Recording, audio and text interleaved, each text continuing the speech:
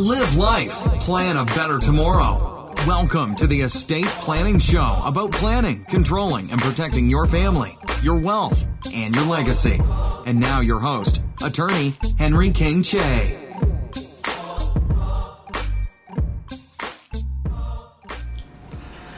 Hey everyone, welcome back to Live Life and Plan for a Better Tomorrow. I'm your host, Henry King Che, an estate planning attorney here in Mill Creek, Washington, a suburb right outside of Seattle. And I'm about to leave the office, but thought I'd just do a quick video. Hopefully this will be quick. And this is going to be going out to different platforms, YouTube, LinkedIn, podcast. So definitely subscribe, connect, like, and thumbs up so that you don't miss an episode if you enjoy these videos. And today, just a quick hit, just a quick discussion about predators. I talked about the creditor as being a predator. The creditor is a predator, as the obvious. When I say predator, those persons or entities that would financially bleed your estate or financially bleed you, basically deplete your assets and take your money, in short. And so while creditors are the obvious predators in the estate planning context, the other one I sort of alluded to or I talked about in previous videos is not so obvious, at least in our daily lives. And you might be taken aback by what I have to say, but how well do you know your spouse, for instance, right? And I've joked about this before that, maybe you should sleep with one eye open. How well do we know our spouse? How well do we know our loved ones, our children, our cousins, our brothers and sisters, our parents?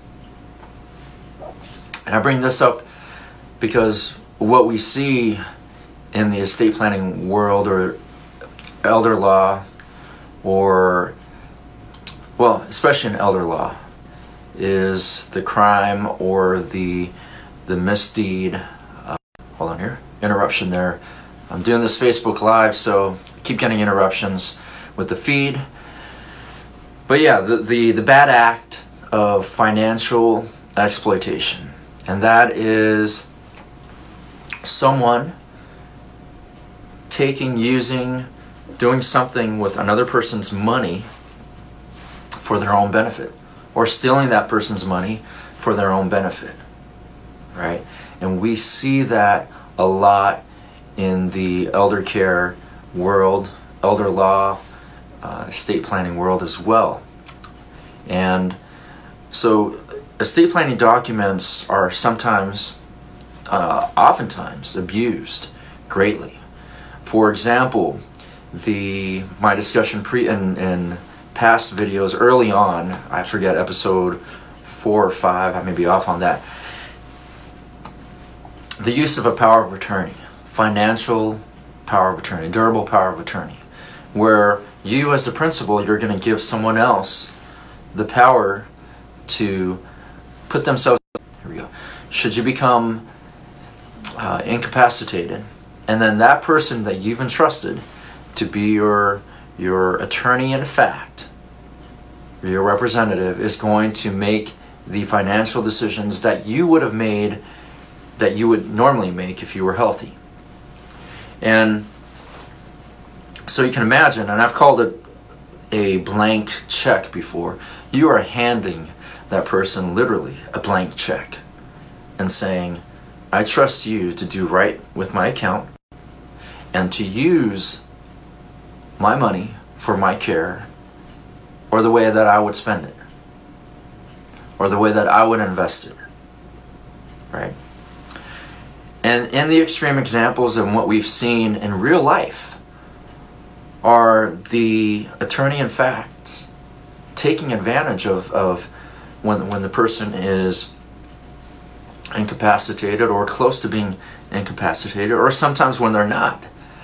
Their account's getting drained by the attorney in fact, basically stealing the money And I've seen a case where the son, who was a named attorney in fact and a durable power of attorney, went ahead and went into his mom's account and took out $80,000 of her savings, and it was gone.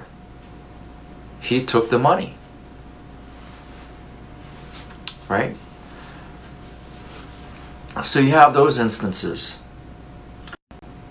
When you're figuring out how money should be distributed, if you have a lot of money, and maybe you just don't want to do a simple will, and you're dealing with children who may potentially end up being spendthrifts, gamblers, having problems with drugs and alcohol, and these are things that we don't think about when we're raising our children, or our children are minors, right? And I've joked way back before, or in some kind of discussion I've had with friends, if your child turned out to be a serial killer, how would you deal with, how would you cope with that fact that your child is a serial killer? Would you still love your child? The answer is probably yes. Even if my daughter ended up being a mass murderer, at the end of the day, she's my daughter, right? And so we don't want to think once. But when it comes to estate planning, you have to think about the contingencies, the potential problems, and you'll start to see it in your children as they get older, right? As they are in their teens and their 20s, if you're still around, and people are usually going to be set in their ways. Again, the signs of a person who's a spendthrift, who's a gambler, who has problems with drugs. You want to put the controls on that. Unwittingly going to be predators of your estate as well, right? The other cases that I've seen out there with Adult Protective Services are people who use the durable power of attorney and a will. When let's say the son of a mother says, knowing that the mother is going to give everything to the son, right? The son will usually, or I'm just saying son or daughter, whoever, right? The bad, everything's going to be mine anyways. So I'm just going to give myself an early advance here. And besides, that's what my mom and dad wants for me. And they're incapacitated. I'm going to take a little bit because I'm going to get it anyways. All right? Well, that's absolutely wrong. It's illegal. Not necessarily criminal, but it could be criminal, depending on what they do, what their specific acts are. So, greatest predators to our personal estate are, for all our hard work, blood, sweat, and tears, all the assets and the wealth that we've accumulated. We don't want to think about it, but some of the worst actors, bad actors, can be those who are super close to us.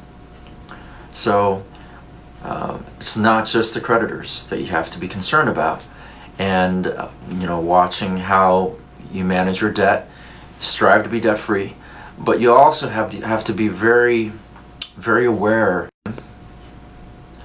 right? But you also have to guard yourself against those who might take advantage of you, right? Very simple message. I know it's obvious, but it's not always obvious. And so there are some people that need to hear this.